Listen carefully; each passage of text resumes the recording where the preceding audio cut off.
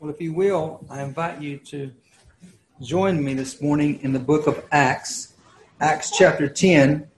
And I have listed for us there verses 1 through 33. I don't believe I'll get to all 33 verses, but we'll work on a section of it this morning and see how far we go.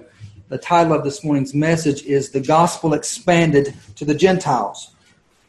Now, I have a little disclaimer up front.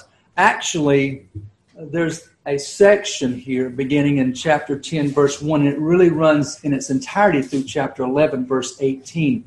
So that's a whole bulk that we're going to tackle in terms of the gospel now spreading in its full force to the Gentiles.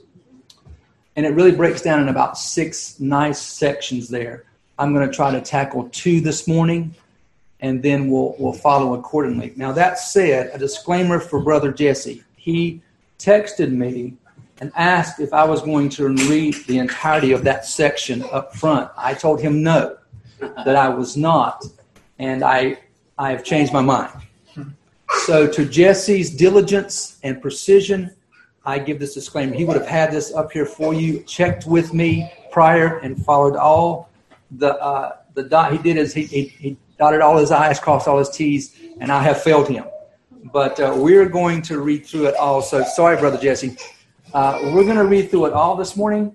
And I thought this used to be a common practice amongst the brethren. There would be lengthy readings of Scripture with intermittent commentaries or appropriate commentaries given at appropriate times. Certainly we've fallen away from that to some degree. But we're going to do a little lengthy reading here, okay? Just so we can get the fullness of this text, all right? We're going to do that up front. So I just want to say that up front, okay, before we move forward with our study in God's Word this morning. So that's how we're going to approach that, in a little disclaimer. Now, if you will, I want to invite you to join me in a prayer of confession before we continue with our worship through the preaching of God's Word. So let's go to the Lord together in prayer. Gracious Father, we thank you for your kindness to us, extended to us in Christ. And we come this morning as we seek to worship you through the preaching of your word, that we would acknowledge our need, that we would acknowledge our struggles, that we would acknowledge the reality of our struggle with sin, and that in doing so, we come to confess that we must have you. We must have your enabling grace to walk in righteousness. And we pray that you would help us and strengthen us. This is our cry. This is our heart's beat, that we must have your strength. And so we ask this morning that you would continue to do a work in us that only you can do, and that we would be your vessels, and that our lives would be lived out in obedience, and that our worship would be pleasing and honoring to you. So we come asking from you every capacity to even worship well in the smallest sense, knowing that it's all your work in us and it's to your glory ultimately. So as recipients of your grace, we come confessing and asking that you would grant us capacity to love and know you more fully, personally and corporately. We ask these things in the name of Christ. Amen. Now, I invite you to join me beginning in verse 1 of chapter 10, and we're going to read all the way through to to verse 18 of chapter 11. And then we'll pick up a smaller portion of that context this morning for our morning's sermon. So beginning there in chapter 10, verse 1. Now there was a man at Caesarea named Cornelius, a centurion of what is called the Italian cohort, a devout man, and one who feared God with all his household and gave many alms to the Jewish people and prayed to God continually. About the 9th hour of the day, he clearly saw in a vision an angel of God who had just come in and said to him, Cornelius. And fixing his gaze on him and being much alarmed, he said, "What is it, Lord?" And he said to him, "Your prayers and your alms have ascended as a memorial before God. Now dispatch some men to Joppa and send for a man named Simon, who is also called Peter. He is staying with a tanner named Simon, and whose house is by the sea." When the angel who was speaking to him had left, he summoned 2 of his servants, and a devout soldier, and those who were his personal attendants. And after he had explained everything to them, he sent them to Joppa. Now, the next day, they were on their way, and approaching the city, Peter went up to the housetop about the 6th hour to pray. But he became hungry and was desiring to eat. But while they were making preparations, he fell into a trance. And he saw the sky open up, and an object like a great sheet coming down, lowered by 4 corners to the ground. And there were all kinds of 4-footed animals and crawling creatures of the earth and birds of the air. And a voice came to him, "Get up, Peter, kill and eat." But Peter said, "By no means, Lord, for I have never eaten anything unholy and unclean." And again a voice came to him a second time, "What God has cleansed, no longer consider unholy." This happened 3 times, and immediately the object was taken up into the sky. Now while Peter was greatly perplexed in mind as to what the vision which he had seen might be, behold, the men who had been sent by Cornelius, having asked directions for Simon's house, appeared at the gate. And calling out, they were asking whether Simon, who was also called Peter, was staying there. While Peter was reflecting on the vision, the Spirit said to him, "Behold, 3 men are looking for you. But get up, go downstairs, and accompany them without misgivings, for I have sent them myself." And Peter went down to the men and said, "Behold, I am the one you are looking for. What is the reason for which you have come?" Then they said, "Cornelius, a centurion, a righteous and God-fearing man, well spoken of by the entire nation of the Jews, was divinely directed by a holy angel to send for you to come to his house and hear a message from you." So he invited them in and gave them lodging. And on the next day he got up and went away with them. And some of the brethren from Joppa accompanied him. On the following day he entered Caesarea. Now Cornelius was waiting for them and had called together his relatives and close friends. When Peter entered, Cornelius met him and fell at his feet and worshipped him. But Peter raised him up, saying, "Stand up, I too am just a man." As he talked with him, he entered and found many people assembled. And he said to them, "You yourselves know how unlawful it is for a man who is a Jew to associate with a foreigner or to visit with him, and yet God has shown me that I should not call any man unholy or unclean. That is why I came without even raising an objection when I was sent for. So I asked, 'For what reason have you sent for me?' And Cornelius said, 4 days ago, at this hour, I was praying in my house during the 9th hour, and behold, a man stood before me in shining garments. And he said, 'Cornelius, your prayer has been heard, and your alms have been remembered before God. Therefore, send to Joppa and invite Simon, who is also called Peter, to come to you. He is staying at the house of Simon the tanner by the sea.' So I sent for you immediately, and you have been kind enough to come. Now then, we are all here present before God to hear all that you have commanded by the Lord." Opening his mouth, Peter said, "I most certainly understand now that God is not one to show partiality, but to every nation, the man who fears him and does what is right is welcome to him. The word which he sent to the sons of Israel, preaching peace through Jesus Christ. He is the Lord of all. You yourselves know the thing which took place throughout all Judea, starting from Galilee after the baptism which John proclaimed. You know of Jesus of Nazareth, how God anointed him with the Holy Spirit and with power, and how he went about doing good and healing all who were oppressed by the devil, for God was with him.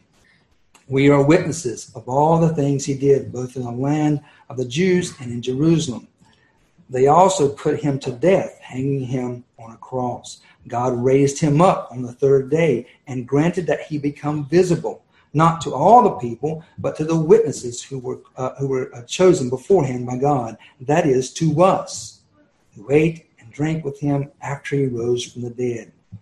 And he ordered us to preach to the people solemnly and to testify that this is the one who has been appointed by God as judge of the living and the dead. Of him all the prophets bear witness that through his name everyone who believes in him receives forgiveness of sins.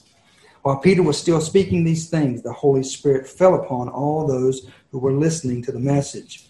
All the circumcised believers who came with Peter were amazed because the gift of the Holy Spirit had been poured out on the Gentiles also.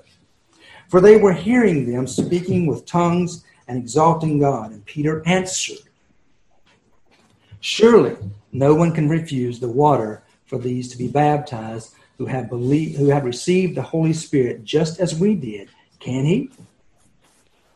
And he ordered them to be baptized in the name of Jesus Christ. Then they asked him to stay for a few days. Now beginning chapter 11. Now the apostles and the brethren who were throughout Judea heard that the Gentiles also had received the word of God. And when Peter came up to Jerusalem, those who were circumcised took issue with him, saying, "You went to the uncircumcised men and ate with them." But Peter began speaking and proceeded to explain to them in orderly sequence, saying, "I was in the city of Joppa praying, and in a trance I saw a vision, and the object coming down like a great sheet lowered by four corners from the sky, and it came right down to me. And when I had fixed my gaze on it and observing it, I saw the four-footed animals of the earth, and the wild beasts, and the crawling creatures, and the birds of the air. And I also heard a voice saying to me, 'Get up, Peter, kill and eat.'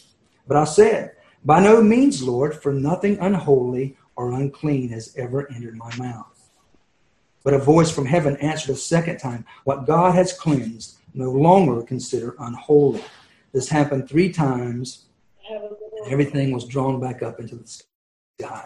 And behold, at that moment, 3 men appeared in the house in which I was staying, having been sent to me from Caesarea.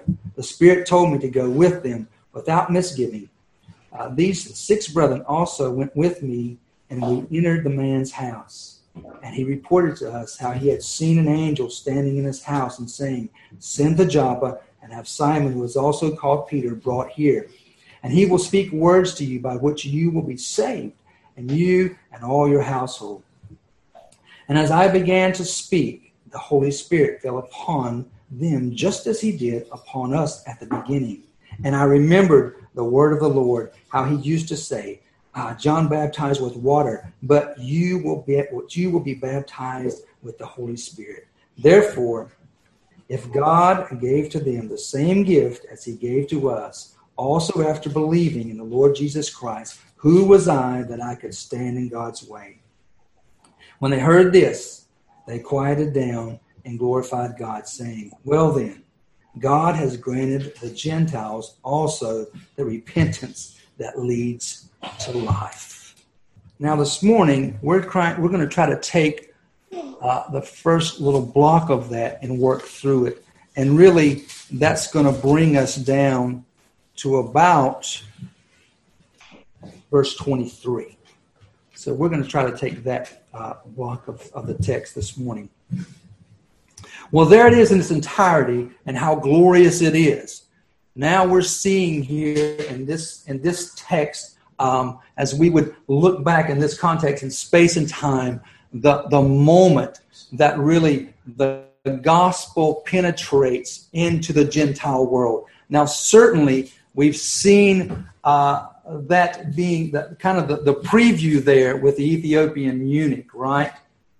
Where that man was a symbolic picture, although it truly happened in space and time. This man was there brought to saving faith as Philip met him there on the road on his way to Jerusalem. So that was true.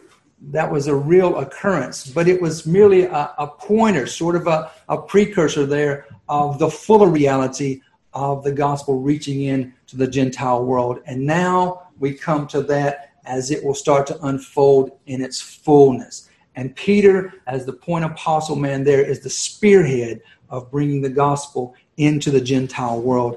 And Cornelius is that recipient in this unique space and time here, this unique moment that unfolds in history while we have this apostolic age and the New Testament church is now beginning to expand out of Jerusalem into all the way into the Gentile world and ultimately to the ends of the earth.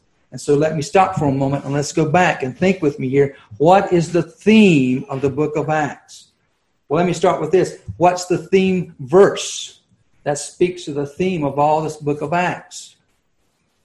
It's in the very first chapter, and it's located after verse 7 and before verse 9. Yes, that's right. You've got it. Acts 1:8, right? And we see that ripple effect of the gospel going out. So that's the theme of the book of Acts.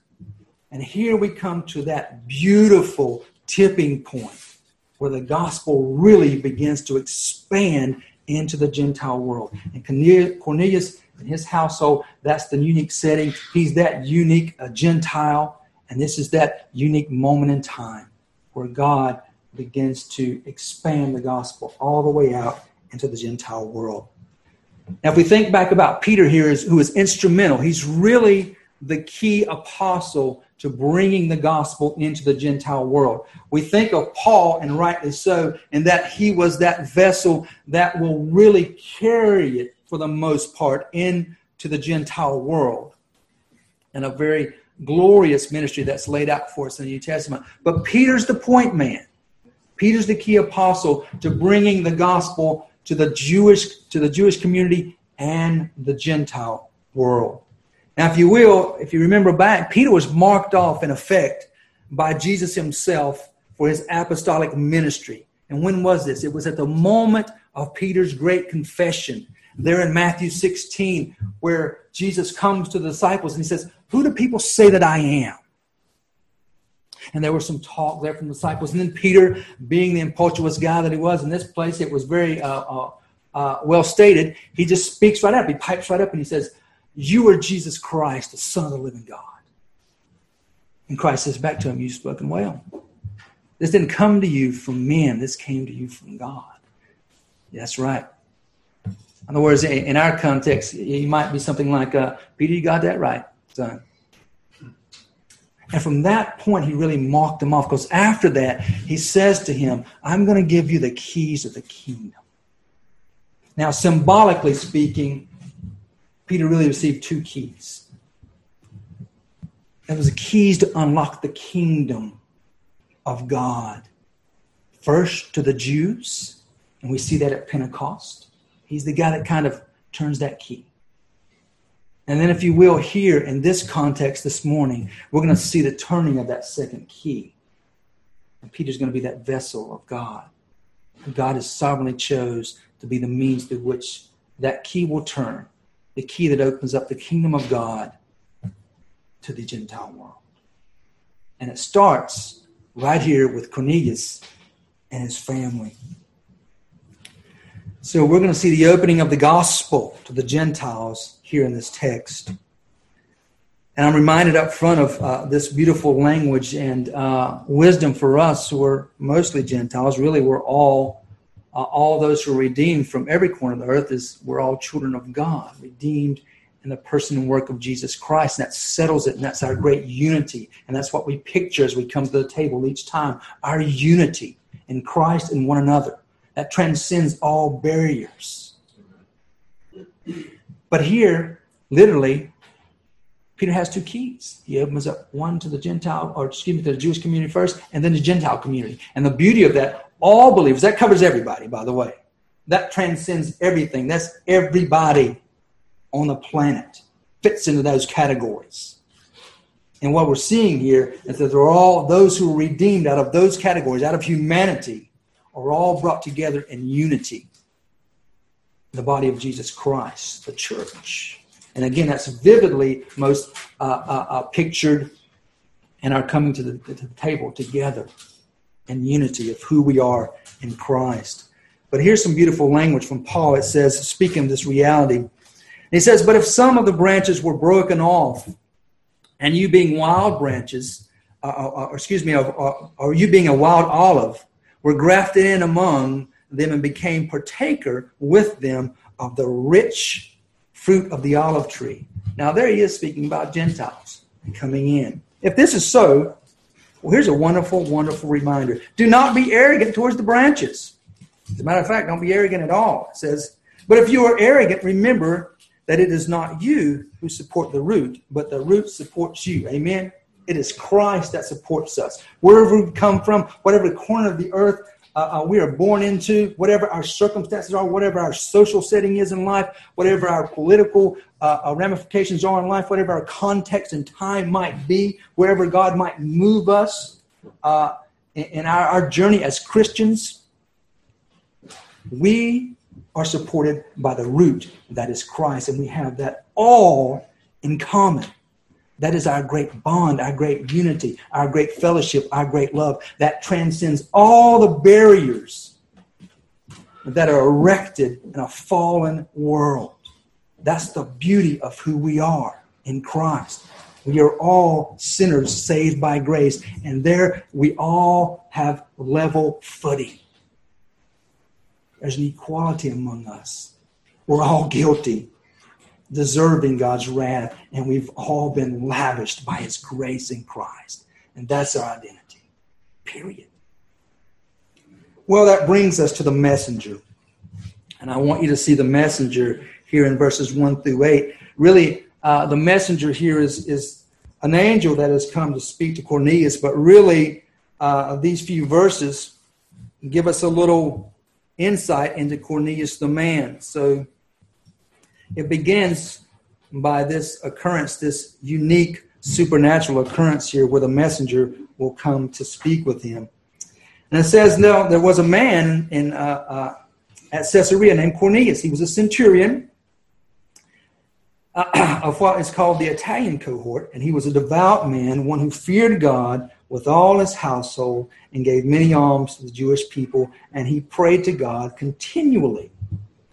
Well, let's just read a little bit, or let's just think a little bit about Cornelius. Now, it says he's a centurion, and that means that he was a leader of 100 men. There you see the language of the centurion. You see the 100 in that. So he was over 100 men. Now, a centurion in the Roman army at that time was a non-commissioned officer. So he's basically, I don't know if there's anything that exactly equates, but you might think of it as a sergeant major, which is a non-commissioned officer, but he has a great deal of authority and responsibility, particularly directly with troops. So he's over 100 men. And many have said, when we think about this, think about who he is and his responsibility and what he does. There have been many over the years that will look at soldiers or police officers, and they'll frown on the probability of them even being Christians because of their profession. Well, let me just say that this man blows that ridiculous notion out of the water. That fable is destroyed right here. Actually, referring to such men, Calvin, in his commentary, spoke of them in this manner. They are warriors, and yet godly. That speaks of Cornelius, who he is as a man. Well, what does Scripture continue to tell us here? He was not only a soldier, not only a soldier with great responsibility, leading 100 men. It also says in verse 2 that he was a devout man, one who feared God with all his household. Now, that doesn't mean that his household there's talking about all his family and servants, male servants, female servants. So there's a lot of people here. That's not saying that every one of them are Christians. But it's saying that he led them in a godly instruction and godly worship in terms of his role of head of that household. That's what's being spoken of here. So he feared God, and with all his household, under his leadership. He led them to fear God. He gave many alms to the Jewish people. And what else does it say about him? He prayed to God continually. Well, here's Cornelius, a Roman cohort. And by the way, it just says that he's of the Italian cohort. There may be a centurion that would lead another ethnic group. Rome would take in other ethnic groups and might make a regiment out of other ethnic groups. So he's working with a bunch of Roman men. These are all Italians. And rightly so, it could be said of some soldiers or the lifestyle of a soldier can be quite vile. That could be true. But it's not true of Cornelius. It could be quite corrupt, the lifestyle of a soldier. But that's not true of Cornelius. And so as he led this Italian regiment here, he led them as a godly man, a man who feared God. And it tells us there that he also led his household to worship the true God. Now, here's a man, zero background. I mean, this guy has little light. I want you to know up front, and we'll talk about this a little later, but this man, this is true worship. What you're looking at here is genuine worship. But this man has very little light, no background, nothing to really build upon. And I want you to see what he's doing here. He is leading his family to worship the true God. He is leading them in family worship. He is leading them in godliness, in godly instruction to the best of his ability. Now, just something right up front. If Cornelius is doing this, and I would say he is doing it rightly, how much more, men particularly, should we lead our families in family worship? How much more should we, with all the light that we have, lead our households in this manner? Take your cue from old Cornelius here, who has very little light, but he is leading his family rightly. So men, savor the opportunity. Don't waste your fatherhood.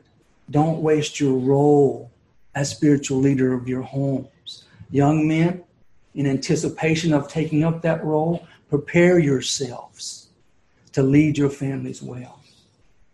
Equip yourselves now. Don't waste your youth.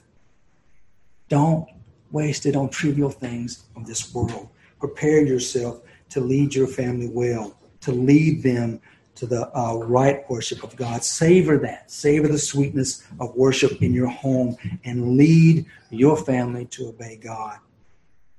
Also, we find out about Cornelius here that he prayed. It's not just talking about that he practiced some kind of formulaic, rote, external type prayer.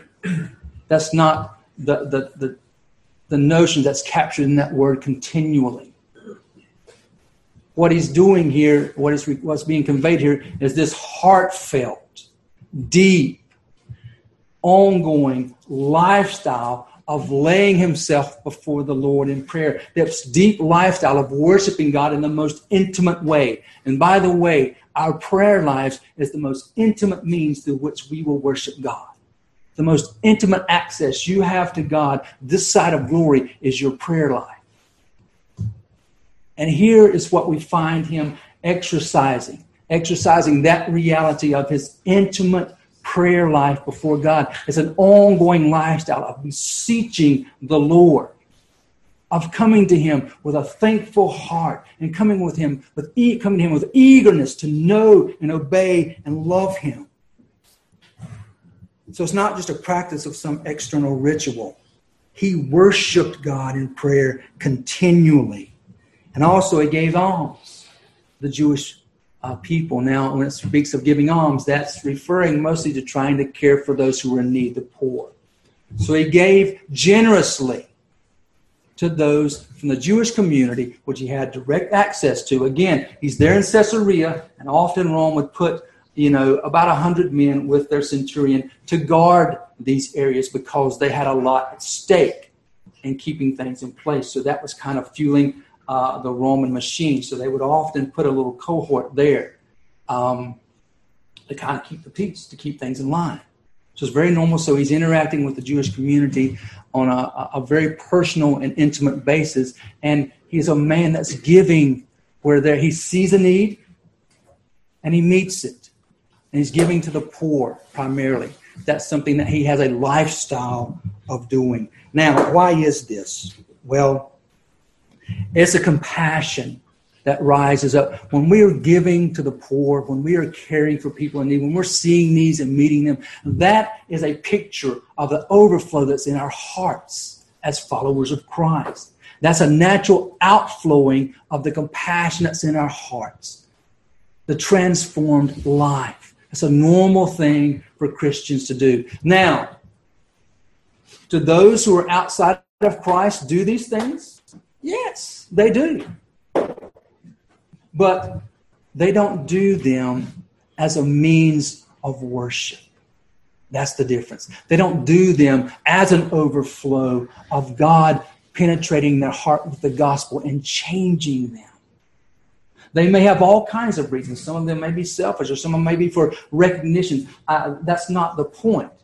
They may do them, and that can be good to some degree, to a limited degree, in terms of care. But it's not the same as the compassion that rises up in a Christian's heart to care for others, to care for those who are in need. And so we see that evident here in Cornelius. And again, with very little light, so this should prick our hearts and give us a sweet little reminder there as we stand here as those with much light. Now, at this point, he's worshiping the one true God as an uncircumcised Roman soldier. And really, he might be at a sticking point here. I don't know what, we know what's been given to him. We know his daily routine of life. We know what he does. And it's glorious. But again, he's operating on little life, and he may be at a sticking point. He may not know what to do next. But I want you to take note of what he is doing. While he's not exactly sure, and all that's going to get filled in for him. But while he's not sure, look at what he does. Let's just go over this again. Look at his approach to worship from what light he has. He prays. He lives a holy life to the best of his ability, and he serves God's people. So here is a great application to us from this Roman centurion who is worshiping with little light. When you're uncertain, when there's still some gaps to be filled in, some Christians somewhere, under the sound of my voice, you still got some gaps to fill in? Amen, somebody? When there's some gaps to fill in, when you're a little uncertain, here's what you do. Wait the right way.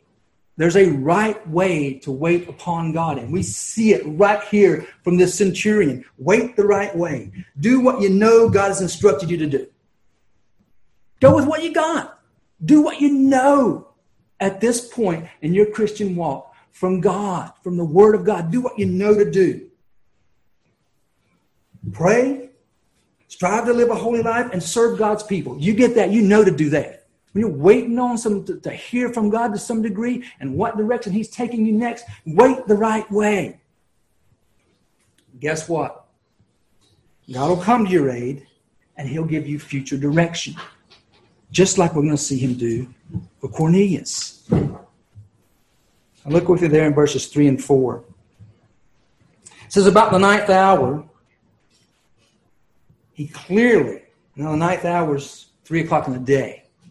So he's not just, it's not early in the morning. He's not kind of that dream state and not really sure what's going on. He's not still groggy. It's not dark where he can't really see well at night. This is in the middle of the day. And Luke goes to great length here to put this in. He clearly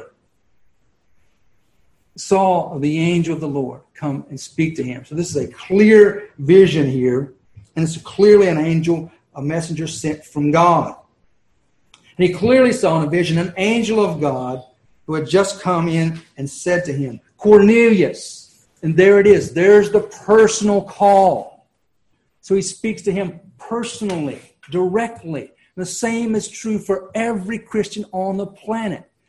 Your relationship with your God is personal and intimate. Now, is it ever private? Well, no, it's not. It's in a context of a corporate setting, which is most visually seen in the visual church, your local church, where you worship corporately, and your relationship with God is expressed in a corporate manner. That is true. That will always be true. So it is not private, but it is personal, and it is intimate, and it is deeply, deeply, fully intimate. And here again, we see that same language. Calls to him directly, Cornelius, you. God has shaped him and formed him, knows everything about every fiber of his being, knows everything about his existence from the time he's born to the time he will die, just the same as he does every human being. And here is an intimate calling from God to this man, Cornelius.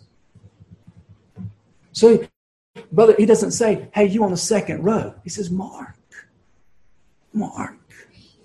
It's an intimate, personal relationship here, and we're seeing it from an intimate, personal God relating to his followers. And so he calls him here. He says, Cornelius.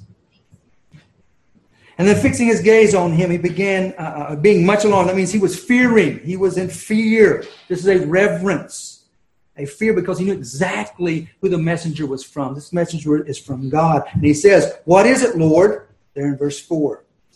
And he said to him, your prayers and your alms have ascended as a memorial before God. Wow. So what's going on there? Well, God is speaking.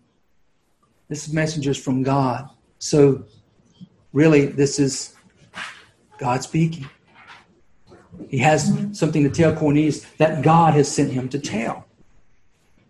And so when the word of God comes to you, primarily, here we're talking about from Scripture, from the preached word, or from those who will teach from this position and this church or in other settings. So when the word of God comes to you, does it strike fear in you? That reverence fear? That's the question. It did in Cornelius. He knew exactly who was speaking here. Or do you perceive that's even God speaking? Do you get that? When we open God's word this morning and we hear from God, do you get that? Or does that pass you by? This is God speaking. Does that strike fear and reverence in your heart this morning? So it says, what is it, Lord? He knew exactly who was speaking, and he responded in reverence. And here the text tells us, because God has heard your prayers, he's witnessed your almsgiving. Because of this, I've come to you.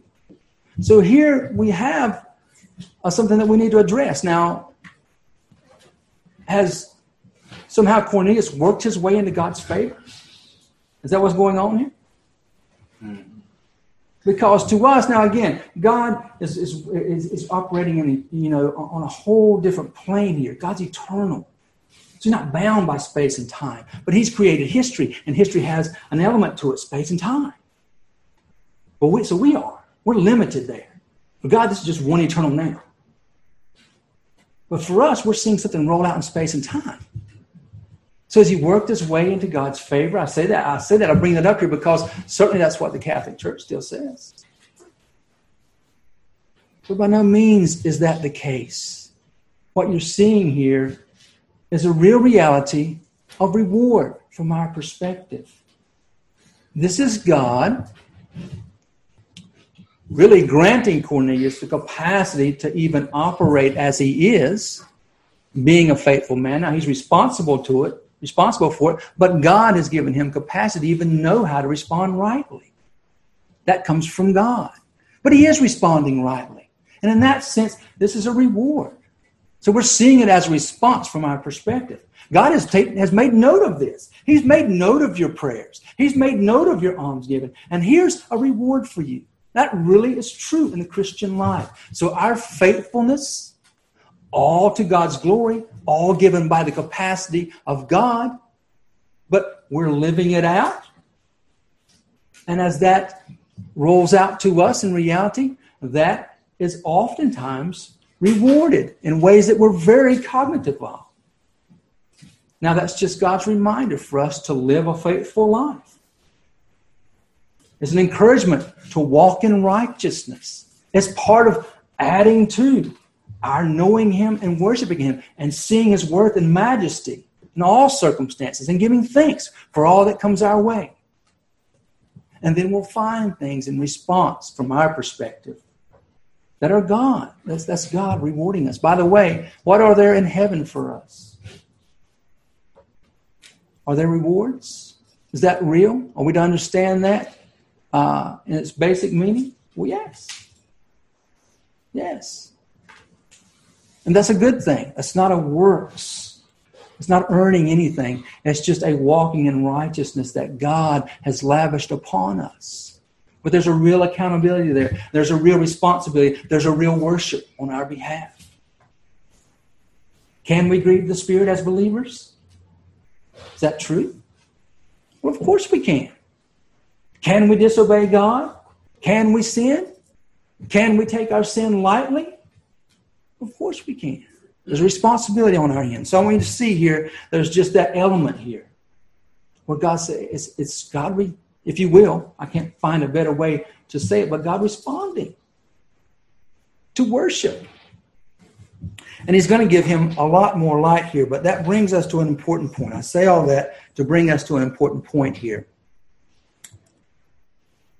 And there's a debate some time back, a few years ago, between two men. One was named Augustine, and the other was named Pelagius.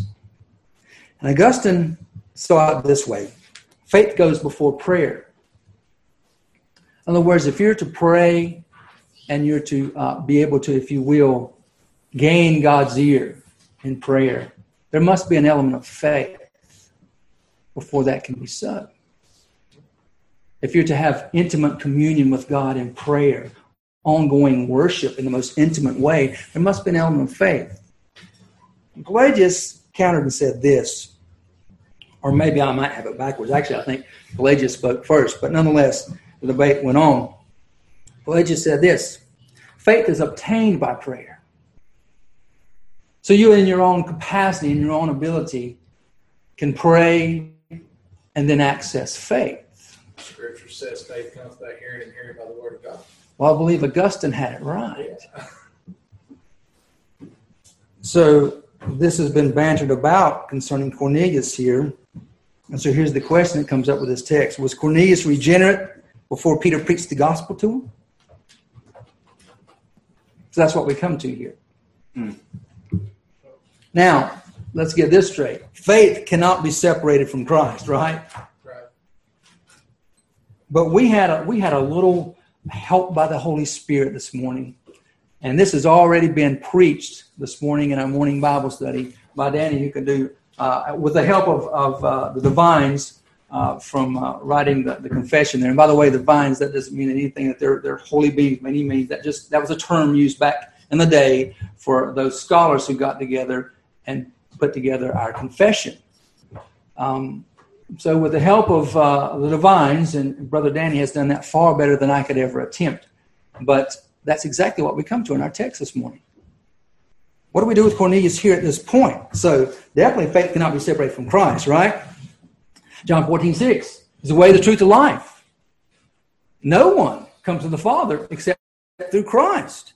Colossians 1:3, He is the image of the invisible God, the firstborn of all creation. He's the way that we even have a capacity to understand God's mercy. Certainly, as fallen creatures, we can understand God's holiness, His otherness, His existence, His being.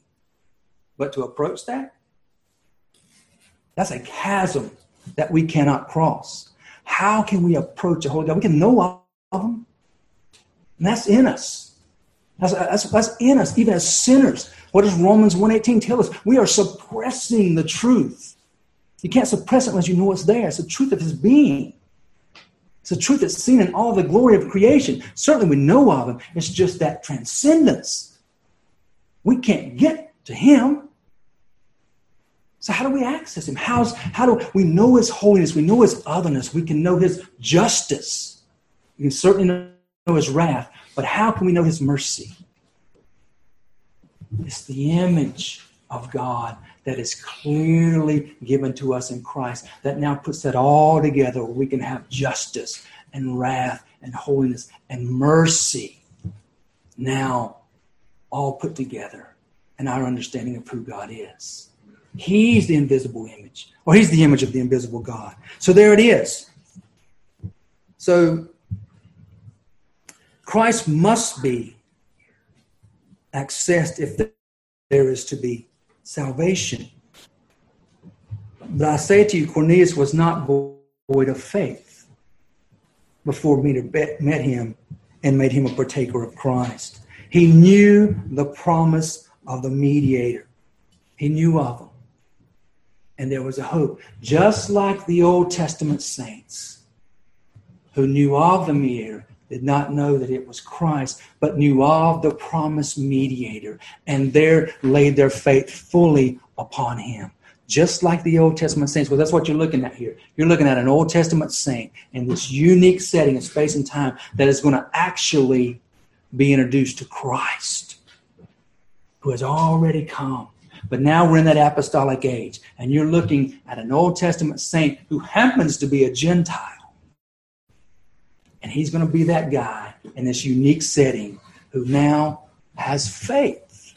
Just like the Old Testament saints, waiting, trusting in that promised Messiah to come. And to him, it's a waiting. But in space and time, he has come. It is Jesus Christ. And he has made atonement for his people. And as that now will transpire to him, we'll see this unique picture of a man who has faith. And now he gets the full benefit, the full picture of Christ, with Peter bringing him the gospel. So this is a regenerate man. This is real worship. And we're going to see that cool thing of this in this unique setting. Again, things that are happening that are temporary, that are very unusual, but they're foundational. This is a transition period that we're seeing here in this apostolic age where the church now is beginning to grow after the resurrection of Christ. And we're awaiting that completion of the New Testament where the canon is sealed. So these are unique times, and you see a unique circumstance right here. This guy's a believer. You can't worship like he's worshiping. You can't pray intimately like he's praying. You can't, if you will, gain that reward of God, savoring your almsgiving coming up to him, hearing your prayers. That doesn't happen for the unregenerate. This guy's saved. And now he's going to meet the Savior. That's pretty cool. And we get to see it in part today. So verses 5 through 8 here, he's commanded to send for Peter, and he does so. Now, again, Calvin in his commentary brought up a wonderful point I never thought of before. So Calvin brings up this hypothetical question. He says, well, why didn't the angel just tell Cornelius what's going on? That would have been easier, right? That would have saved all this time. It's a day journey back and forth. Why does he need to send for Peter? I mean, this is an angel from God right before him. You don't think he could have told him about Christ? Of course he could have. He could have done a better job than Peter. So why Peter? Why? Now I want you to hang on to this. Look. Because this is going to be true for you. If you're here as a blood-bought follower of Jesus Christ, this is going to be true for you until he calls you home to glory. It's going to be true in your life as a Christian. God he's going to bring all kinds of surprises in your life. Just when you think you've got God figured out, you know exactly what you're going to do, until he calls you home to glory, that'll change. He's going to surprise you. We talked about that. Acts is a means to which we'll always talk about that. We see that over and over in Acts. So that's going to happen. He's going to surprise you. But one thing that's going to hold true, until you come to meet him in glory, he is going to take sinful, fallible men, just like you, and in some contexts, ladies, women, primarily men, because men are going to be preaching and teaching in the visible church.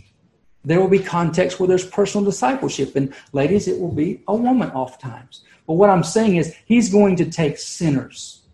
It's God's will to take sinners, fallen, weak, fallible creatures, just like you, and minister the gospel of Jesus Christ to your soul. Amen? That's his will. That's his purpose. Sure, he could speak to you through an angel, but he doesn't do that. He does something far more humbling and far more glorious. He takes wretched men and women just like you and ministers his glorious gospel to you. You know what that does? That keeps you from being so arrogant, so haughty. That's what it does. That keeps you off your high horse, and it is a glorious, glorious thing. So he calls for Peter, who's fallible. And he says, you know what, Cornelius, you're going to listen to another sinner just like you. And that's going to magnify my glory and my grace extended to what? All y'all. Okay? That's how it works. So God's going to send and use sinful people in your life. Now, specifically concerning preaching, because it's mostly going to be from the pulpit, here's what you do. And I've talked to y'all about this before, and I want to just take a moment to encourage you again. Find several preachers that you know personally, you get to know personally to some degree, and you pray fervently for them. Pray for them. Find you a few and just have that intimate relationship with them. Do that, and it will be sweet in your life. I still have seminary friends that I can readily pray for today in their context. It's a glorious thing. I mean, you know, they're available. Just find them and make them part of your prayer life. So what do? You examine the preaching. Okay, let's just do that. Let's just deal with that context for a moment. Examine the preaching. That's your job. But in doing so, if Scripture is being preached, then you prepare your heart to hear God and realize that God will be speaking through men that you know to be fallible and weak and full of flaws and prone to error and prone to wander. But you come to hear God. When these weak, fallible men are speaking and they're speaking scriptural truth, they're speaking in context, they're taking a historical, grammatical understanding of Scripture, and to the best of their flawed ability, they are speaking and letting the text say what it says. You plan to hear from God. You know what that does? That removes you from nitpicking. That removes you from refusing to hear it. That removes you from despising it or holding it in contempt, because you can't attach it to the fallible guy. You attach it to God. Now again, you must assess. If Scripture is not being taught, then you need to deal with it. That's the church's responsibility. Otherwise, you pray and you prepare to hear from God. And hear it all. Later we're going to see they heard all that Peter had to say. Don't just pick out the parts you like or that suit you or that's comfortable with you. You have your soul prepared to hear it all. And know that when the Word of God is communicated from the pulpit, it is God you are hearing. Okay? Prepare that way. Now, I said we'd get through a little more than that today, didn't I? But I'm fallible. I failed. The Word of God will not fail you. So there's a little peek inside to Cornelius, who I want you to understand was a believer. And now he's going to have that faith made whole, because the gospel of Jesus Christ is coming his way. And it's going to come to him, all his household, and everybody else who gathered in that place. Amen. Let's pray. Gracious Father, we thank you for this text. We thank you for this beautiful, sweet picture that we can see that you are no respecter of persons. And therefore, if we are, then we think we know something that you don't know, which is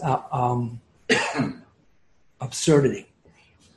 So would you turn our hearts to know and trust you, and to understand in the fullest degree, in our context, in our setting, in our time, as we minister this truth sweetly, that there is no partiality with God, nor should there be any partiality with us.